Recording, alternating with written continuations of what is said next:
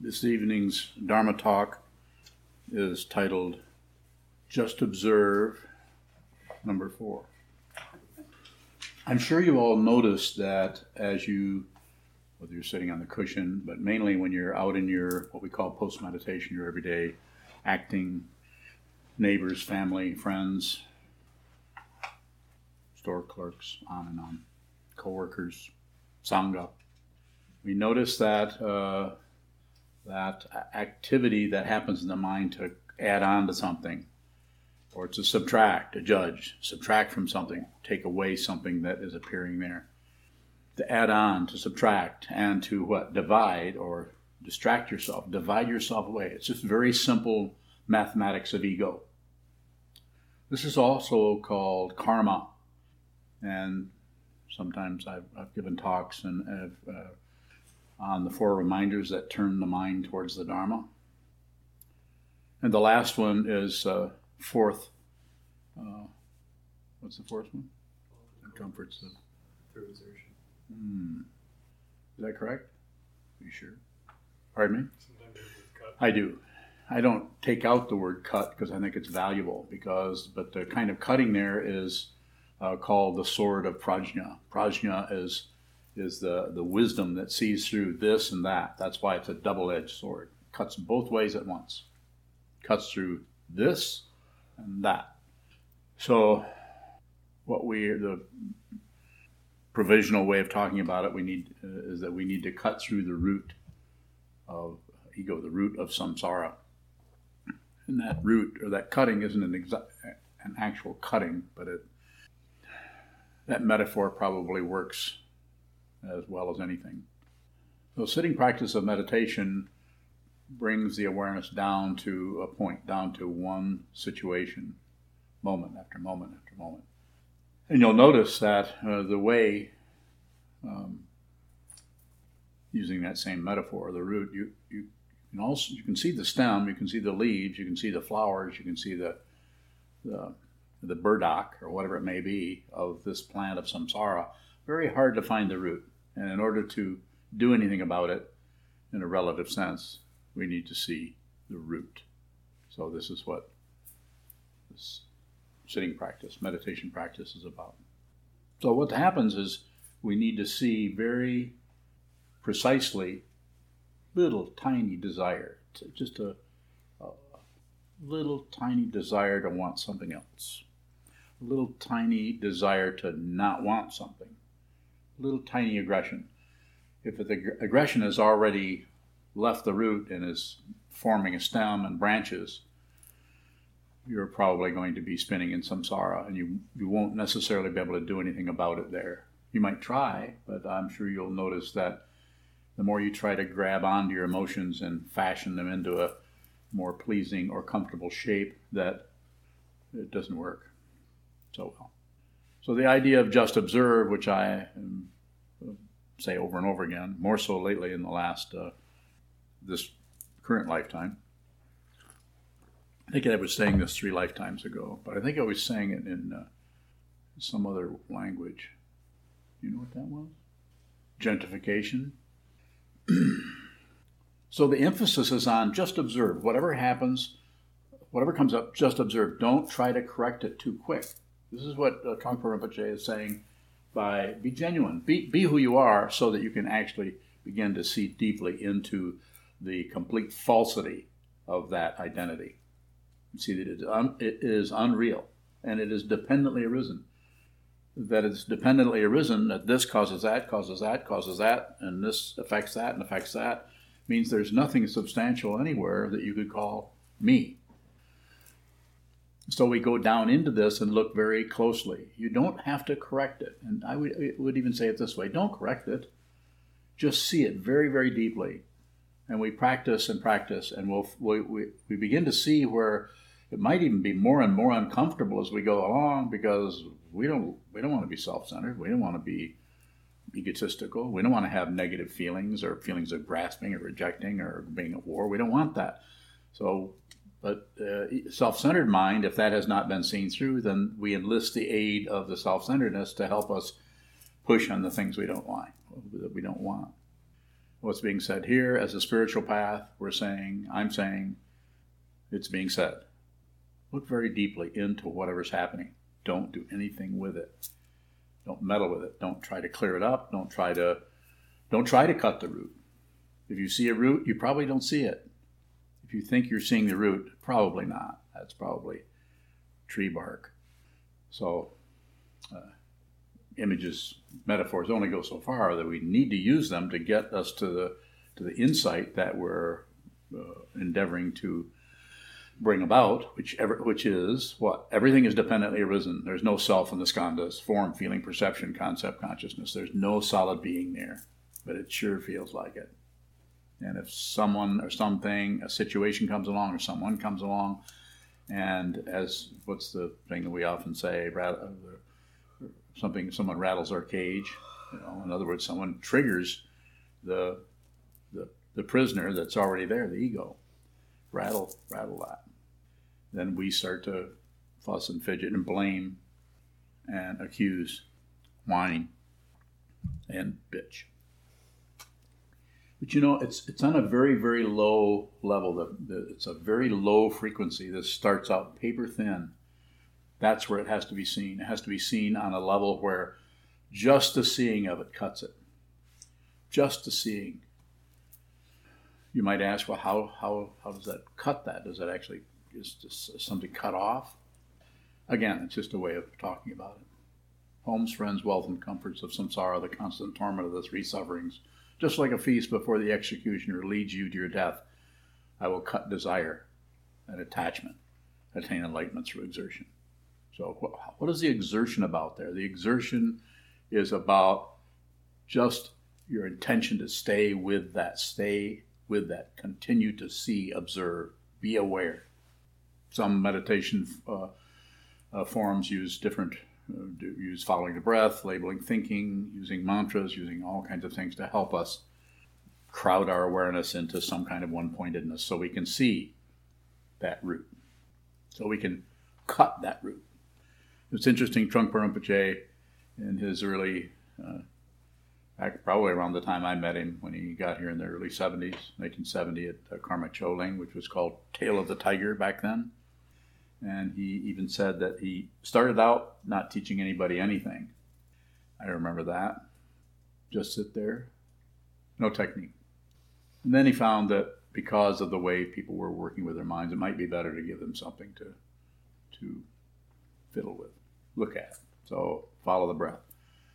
So when I say train the mind, I'm saying we want to stretch or empower or prioritize the spaciousness of the mind, that area of the mind that actually houses or holds or allows the content to rise and fall, thoughts, emotions, feelings, judgments, opinions, memories, hopes, fears, all of that. So the way I teach it, sitting practice of meditation is shikantaza, which means just precisely this. So everything is fair game. You can hold still. If you were to tell me, Sokuzan, I've been watching my breath come and go for weeks, that's all I do, I wouldn't object to that. I wouldn't say stop doing that. I would trust your complex of feelings, emotions, ideas, identity, lack of identity, judgments, conditioning that is dependently arisen. It comes from who knows where all these things come from, to provide us with a group of people that are similar. We're all human beings, except for a couple of aliens I see there. But we're all basically similar, but the causes and conditions that arose for you, I mean, if you went back to your whole third grade year, would be completely different than anyone else. I mean, the way you were handling school, the way you were working with your classmates, or the way you were working with the instructions or the discipline, you could say, of your parents, if they were just bringing some kind of discipline to you, would be completely different. And some people don't really even have parents other than gangs. So causes and conditions are completely different flavors. But the thing that seems to be important to encourage people to do is to train our minds to find a way to be sane, use the conventional term, less warlike, maybe no more war at all. Or maybe when the war comes and goes, the awareness has broken through the walls of the mind and has seen that there isn't anyone. And so therefore, I'm going to say this in this way, and I certainly don't mean to promote some kind of aggressiveness, but bring on the war. There's no one here. There is no war. There needs to be an identity. So this doesn't mean that if you are to attain reality, to realize who you are, that you won't be more challenged by war, that you won't be more magnetized by passion, that you won't be more magnetized by war. Keep your sword sharp. The sword of Prajna, of course. How do you do that? With the stone of awareness practice. Yes, sir. How does one, like you said, attains reality or sees what this is or who they are? How would they become more magnetized by warfare or passion? Because they're no longer defending against anything. So there's an open dimension that doesn't have a being in it anymore. There's still a physical form, and you still have your karma. Your hair doesn't necessarily fall out, although mine did. Your ears don't turn upside down. Oh, now my ears are upside down. So conditioned reality has not changed any. So except that you're psychologically, spiritually, emotionally, whatever one you want to use, is no longer defending against anything. You're no longer worried about anything because you've realized who you are is you're unable to threaten who you are anymore. So people could criticize you. They could come at you with hacksaws. Not threatened. This doesn't mean you wouldn't get out of their way. You don't become a fool in the sense of go ahead and chop me up. I'm nobody. We're not talking about that kind of idealism or romantic notions. In fact, in fiction, you're probably more grounded than you've ever been because you actually realize that you are not separate from anything. You're not separate from the earth. You're not separate from the bottoms of your feet on the earth. You're not separate from the neurosis of everybody you meet. Every time you meet somebody, you feel their neurosis all the way down. You don't do anything with it. As I often say to people, don't teach. Don't teach out of your knowledge, your relative knowledge, no matter how profound it may seem to you. On the other hand, don't abandon anyone. Listen to everyone. Listen to what's happening with others. As you work with your own form of difficulty or suffering that you are trying to observe or trying to see what it is or trying to cut the root of samsara, trying to cut the root of passion, aggression, and ignorance. Yes, sir. How can we work with situations where someone else is providing us with a choice? What kind of choice? Give me an example. Give me a concrete example. The actual one you're referring to, unless it's too personal. Or make something. Like deciding between like the one job and another. There's two different options laid out. Or like an employer asks you to take on more hours or something like that. Well, I'm still not specific. I would say don't do anything unless you have to. If you're not going to lose your job, don't take on more hours unless you have to. You might. I don't know what you would. What your condition is, what the big picture is. So it would be situational, but it shouldn't necessarily. When I say shouldn't, I'm saying it would be best if it comes out of your awareness of the situation rather than your hope and fear, rather than fearing something and then acting out of trying to cover up the fear. So when someone just don't do anything unless you have to, and then it's interesting because if you take that kind of approach or attitude or understanding, you'll find you do it a lot less. But when you do actually do something, you just do it because that needs to be done next. So there's no speculation. You're not gambling with your life, particularly. More about that? Is it an illusion to think that someone is offering a choice?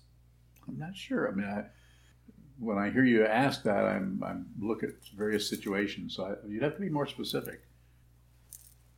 Is it a game that we play with ourselves, or I play with myself? Well, that could be. since you're asking it, it's possible. But as I say, don't do anything unless you have to do it. Someone's asking you this or that, or what do you think about this or this? You could actually just say, I don't know. Well, do you want more hours or not? Say, not particularly. Well, I want you to work more hours. And you could say, well, I really can't. I have other things that I need to do.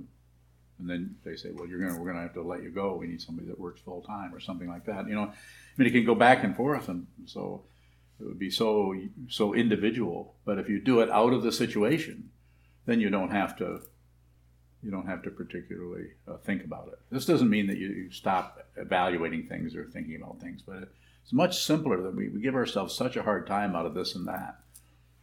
Soren Kierkegaard, the Danish theologian, 100 and some years ago, wrote a book called Either Or.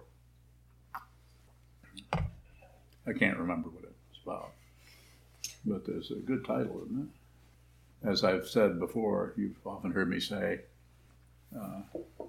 if it's really a good book, all you can do is read the title. Cutting Through Spiritual Materialism, The Myth of Freedom, Zen Mind, Beginner's Mind. What's that other one? Meditation prayer.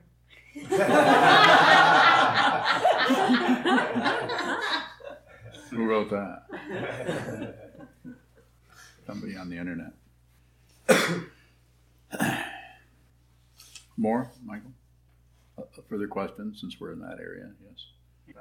You just said something like choices are much simpler than we give them credit for. Yeah. Can you say more about that? Yeah, just don't make any choices unless you have to. And then if you have to, then there isn't a choice. You have to do this. I mean, I'm not saying that if there's a front door and a back door and you're in the middle of the house and suddenly there's a fire, you know, you might have to make a choice between the front door and the back door. I would run for the one towards the one I'm already facing. It would be choiceless. I wouldn't, or the one I was closest to. I mean, it's just those kind of. When it's a real emergency, then you just decide based on what you see. And I think I've said before, everything's an emergency from that point of view. Just function out of whatever's happening. Function out of that. It's difficult. It's threatening the ego to do that because the ego wants to be included with its little bag of opinions and ideas and judgments and protections and its paranoid 360-page insurance policy about protecting itself from anything. More, Michael? You often say that the ego is unreal, and I guess I'm wondering I'm wondering if there's some sort of like conclusion to where it's just absolutely seen through. Is that what you mean when you say that? It's not actually a conclusion. It's more of an inclusion. Of the two clusions, do the end. Inclusion. So, in other words, it's always including everything, including the most horrible thing that's happening. Rather than reject that, run away from that, and protect your so-called self, then include it. That doesn't mean run into a burning building, but you might have a conversation or talk or tap the people on the shoulder who are running into a building burning building and don't know it. Yes. How can we include what we can't see? We do it all the time. It's called an opinion. We actually can't see what that is. We can't see the root of that, but we have opinions. We include it. By including it, finally that's over with. Now I know what I think. Well, what do you think about what I'm thinking? That kind of thing. Well, I don't know. What are you thinking? Well, I'm thinking this and this. Well, I don't agree with that. It's just a relative back and forth kind of teeter-totter, yes. What's going on when you don't even believe your own opinion? Doesn't sound too bad. What is your opinion? Is it a believable opinion? It's arrogant. Yeah. So I think it's what it sounds like you're expressing. It's just a path quality. As we go along, we get more and more kind of nauseated with our self-centeredness. You know, and even though we hear there isn't anyone,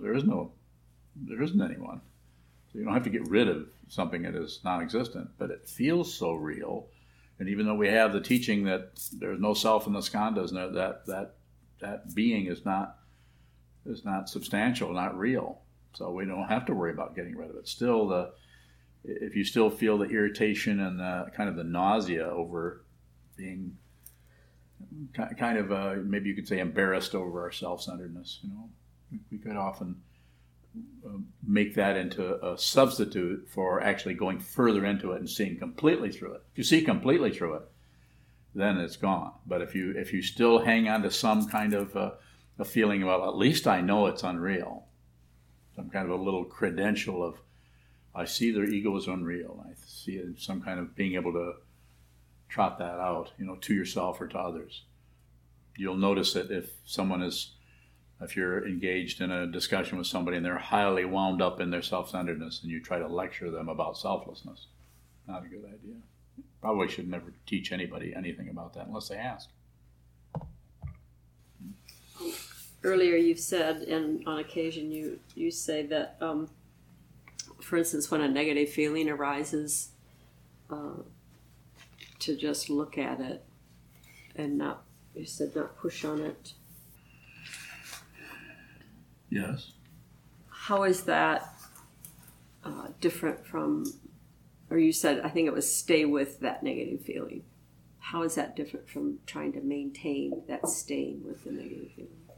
Well, the staying with is just meant, it's easy if you notice something that is negative or uncomfortable, and it seems to kind of be, the little thing, the little trailer, little thought balloons around it will I've looked at this enough. Okay, I got it. I know. I've got it. Now I want to do something else. So quite often we'll divide ourselves or ignore it. We'll distract ourselves. We won't deliberately fight it, or we won't deliberately explain it or justify it or blame someone else or blame ourselves. Maybe we've gotten beyond that somewhat, but we'll distract ourselves by turning to something else. Well, I'm just not going to think of that anymore. Or I have to go to my guitar lesson. Some kind of a distraction. And so when I'm saying stay with it, I'm saying just feel the texture of it. Don't beat yourself up with it. I'm not saying that. I'm saying just stay with the texture of it and notice how that texture feels. Notice the feeling quality of it. Feelings need to be deeper than the thought patterns about it. You don't have to get rid of the thought patterns, but the feeling quality of it can be very strong. Is that sense of wanting to distract ourselves to something else actually trying to escape that feeling then? Could be. It's just trying to get away from it somehow. Like I just said a moment ago, a little tiny thought pattern that comes up right next to that says, I've looked at this enough. You give yourself a little tiny credential. I've been looking at this for 15 minutes now. Isn't this enough? No, it's not enough. There shouldn't be any timer on that.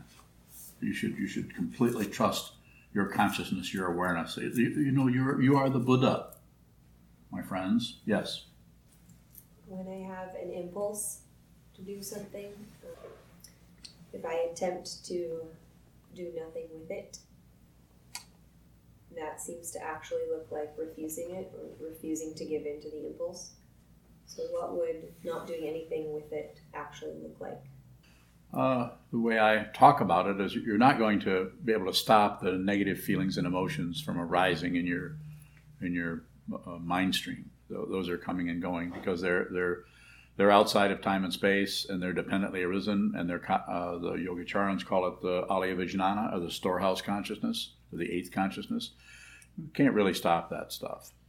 So it's going to continue to come. But what you can do is not, as I sometimes say, just very literally, don't hook up your vocal cords and don't put everything in gear and start going for a particular bad habit or doing something that is going to tie you up in knots for a while and perpetuate your self-centeredness, your confusion. So this is why the sitting practice of meditation is so valuable. Sit down, hold still, and observe what continues to move. And it will, over time, there's no guarantee, particularly so, but over time it will start to change in different ways depending on each person's karma, each person's causes and conditions that even got you in this room. The karma is very mixed. We have very negative stuff happening. We have very positive. We call it merit. If you actually run into the die and then are born in a place where there's the teachings of the Buddha, or the teachings of this kind of teaching, whether it's called Buddhism or something else, something that's talking about fundamental nature of reality, not a belief system, fundamental, so where you yourself actually see what this is. There's billions of people in the world, and you see it, and you know it, and it's not. It's called unconditional confidence. Nothing can shake you loose from that, because it's not a conclusion. It's not a grasping, and it's not there's no movement. As Coben said, falling apart, nothing to do.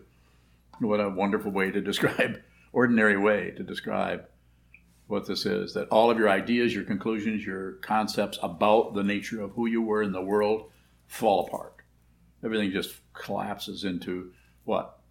Causes and conditions, dependent origination. There's no solid thing showing up as me in my world. There's just this. More? Impulses. It feels like if I'm thinking with it, the feeling of it can build. Yeah. If I'm just observing that building, could an expression of that be appropriate? If you don't think it up. If it just happens spontaneously. And I'm not talking about impulsively. There's a big difference between spontaneity is with no object to get rid of anything, no object to understand anything. No, it's not separate from what it is. It's just spontaneous, and it can arise anywhere, anytime, and it can arise out of the most confused person, and it can arise out of the most clear person. So this is why this sitting practice. This is why. Emphasizing just the awareness of space, the sky quality of the mind, not the clouds. We're not getting rid of the clouds. We're just making more room for it. Be a good host. Open all the doors up and let everything come in. Except for that one thing. Don't let them in. Sean? You mentioned don't do anything unless you have to, and get the fire. Yes.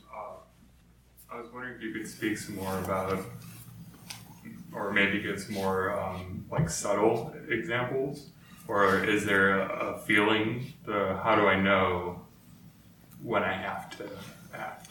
You'll see that you're in motion. You're doing it. Then this comes out of.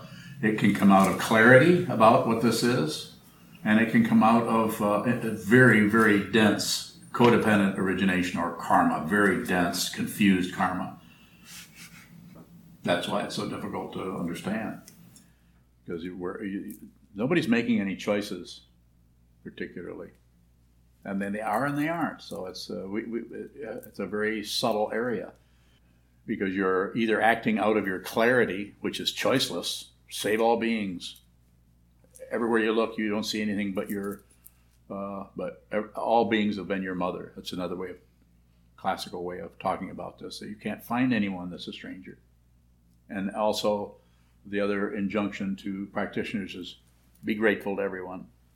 Everyone is bringing you the Dharma. Everyone is bringing you that. Everyone is giving you the opportunity to practice and understand who you are, and that you're not separate from anyone. Further question, Sean? So is it the same for like bodily choice, like which door to go out of, and mental choice or decisions?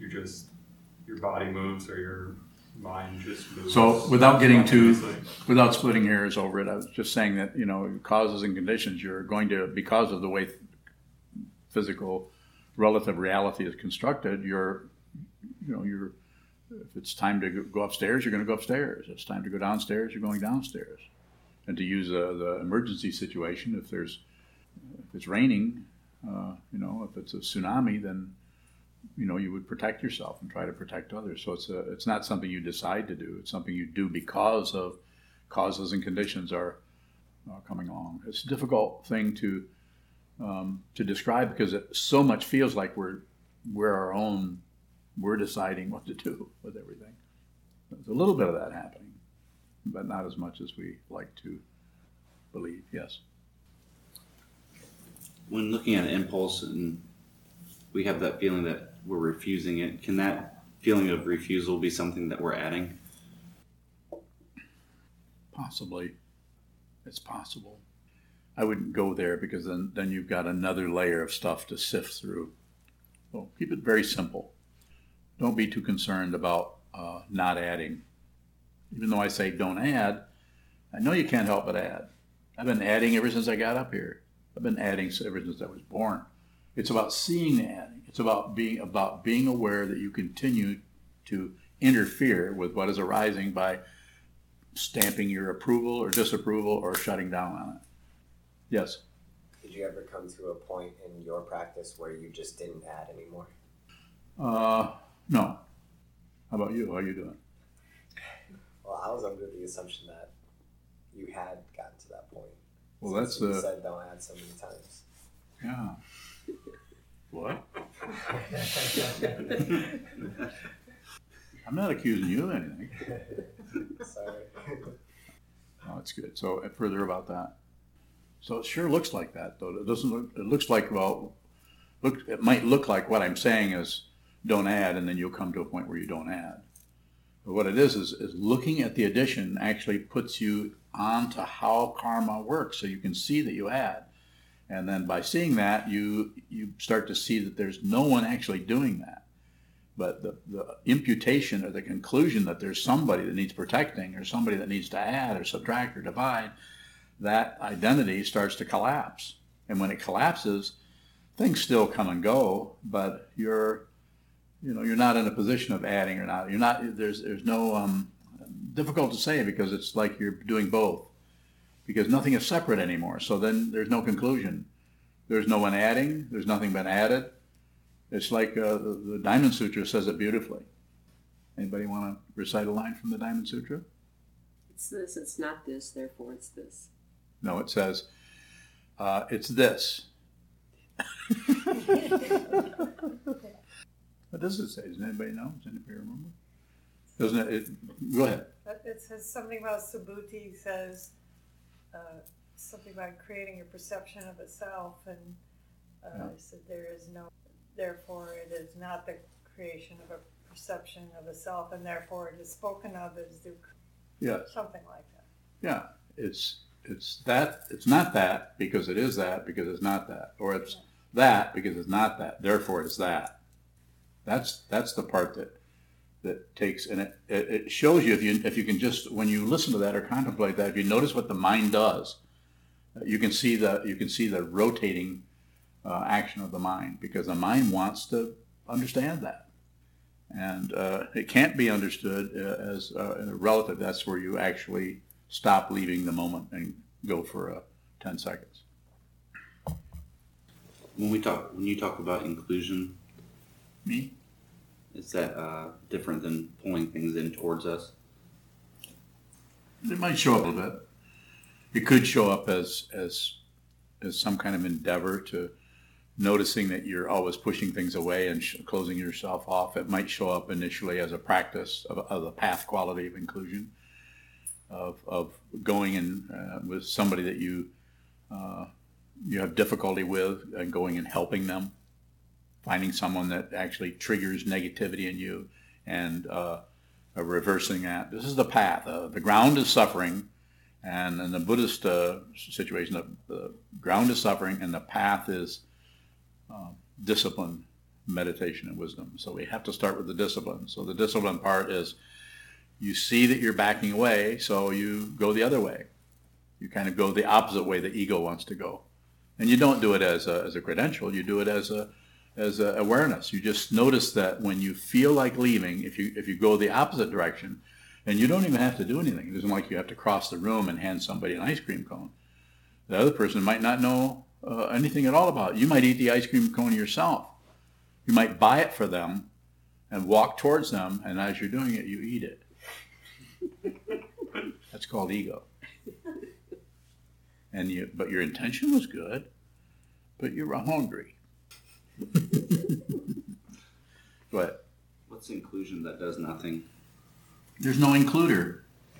The path is inclusion because everything to the ego mind seems separated and away, and The good things are over there, I can't get to them. The bad things are over there, I can't keep them away. Flowers and weeds, as Dogen says.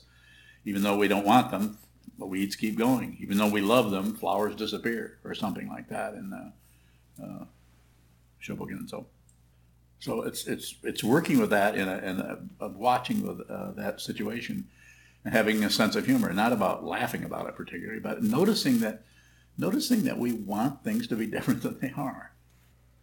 Whatever's happening, we want something a little bit different. And the other thing is noticing when people are triggering negativity in us, that we don't necessarily believe those thoughts. We don't necessarily believe those emotions. We have the emotion, and if someone were asking you and say, like I sometimes ask Chazan, because sometimes he has a horrible look on his face, and then I found out it's just constipation. No big deal. He wasn't upset with me at all. Yes. If we don't believe a thought or an emotion, can it still feel the same way as if we did? You can. Yeah, it's very. There's nothing. In that area. There's nothing dependable.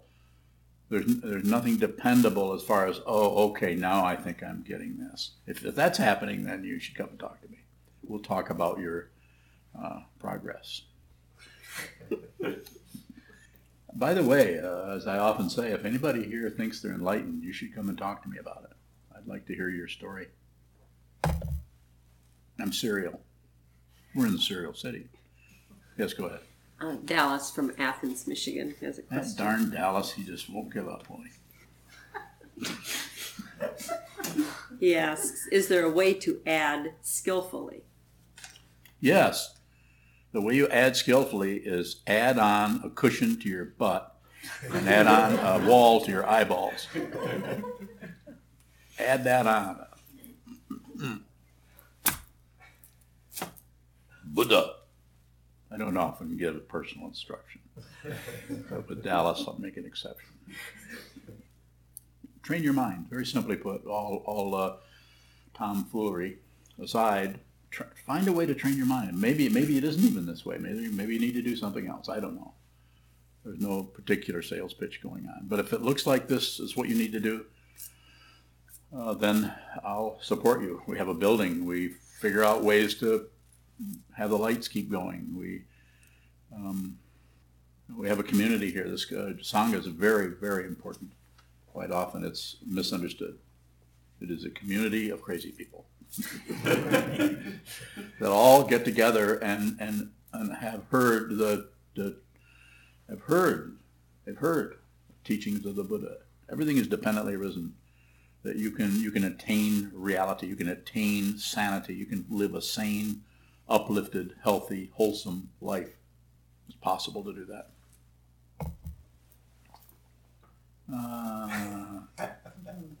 Kai-un, is that it? Kai-un?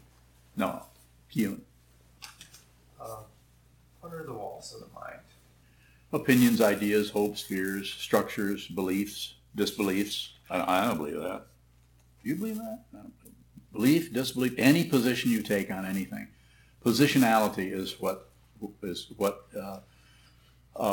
it's a personalization of a relative truth. The relative truth is fine. Just don't, as it says in Sandokai or Song of the Jewel Mirror Samadhi, or who knows where it says it. Picking and choosing is a disease of the mind. It doesn't mean there isn't fragrant things and smelly things, but they choose themselves. You don't need to go around selecting that. So the walls of the mind are thinking that one thing is better than something else. When everything is just a part of this incredible reality we call the Buddha referred to as dependent origination, that nothing comes of its own side as an individual being or self that has some kind of relative value, including human beings. So if everything is choosing itself, what's the including part? That's the practice part. The ground path and fruition, the threefold logic is we're suffering, we're not happy, we don't feel good, we wake up miserable or depressed or whatever it may be. And so we have difficulty, and emotions are coming and going and triggered by different things. A simple thing happens and deep emotions start to arise. We haven't examined that. So the examination is including whatever happens, not indulging in it necessarily, but just don't object, don't agree, don't look away. In that way, you include, because what arises for you conditionally, that's what basically it means, that you don't do anything with it. It's just, the path is just to include, and at some point there is no path, because you're not separate from anything that's occurring, and it's not a fancy feeling. You still feel like you still know there's a physical form here, but it doesn't belong to anybody. Nothing belongs to anybody anymore. Nobody really owns anything. That doesn't mean you can come and break into my house. Well, if you really want to, I suppose you can. Yes. If we see that we're giving value to a relative situation, is that seeing our attachment? Could be. But it's always just about the awareness. It's not about trying to make changes in that. Don't start working on something until you see really clearly what it is. And if you see really clearly what it is, you may go in and start working on it without really even particularly even thinking about it or analyzing it. You'll just function. You'll just move it. It won't be nothing extra. It's just a movement. There's no goal orientation happening there, because it's not dependent. It's not separate from everything else that's moving around. More? Any final questions from anyone? Anything? Okay, thank you so much. I'd like to remind everybody about donation boxes in the hallway. Always ready to receive whatever you can spare financially to help us. We also do accept payments on PayPal and with debit and credit cards. May the miraculous penetrate into all places, so that we and every sentient being together can realize the Buddha's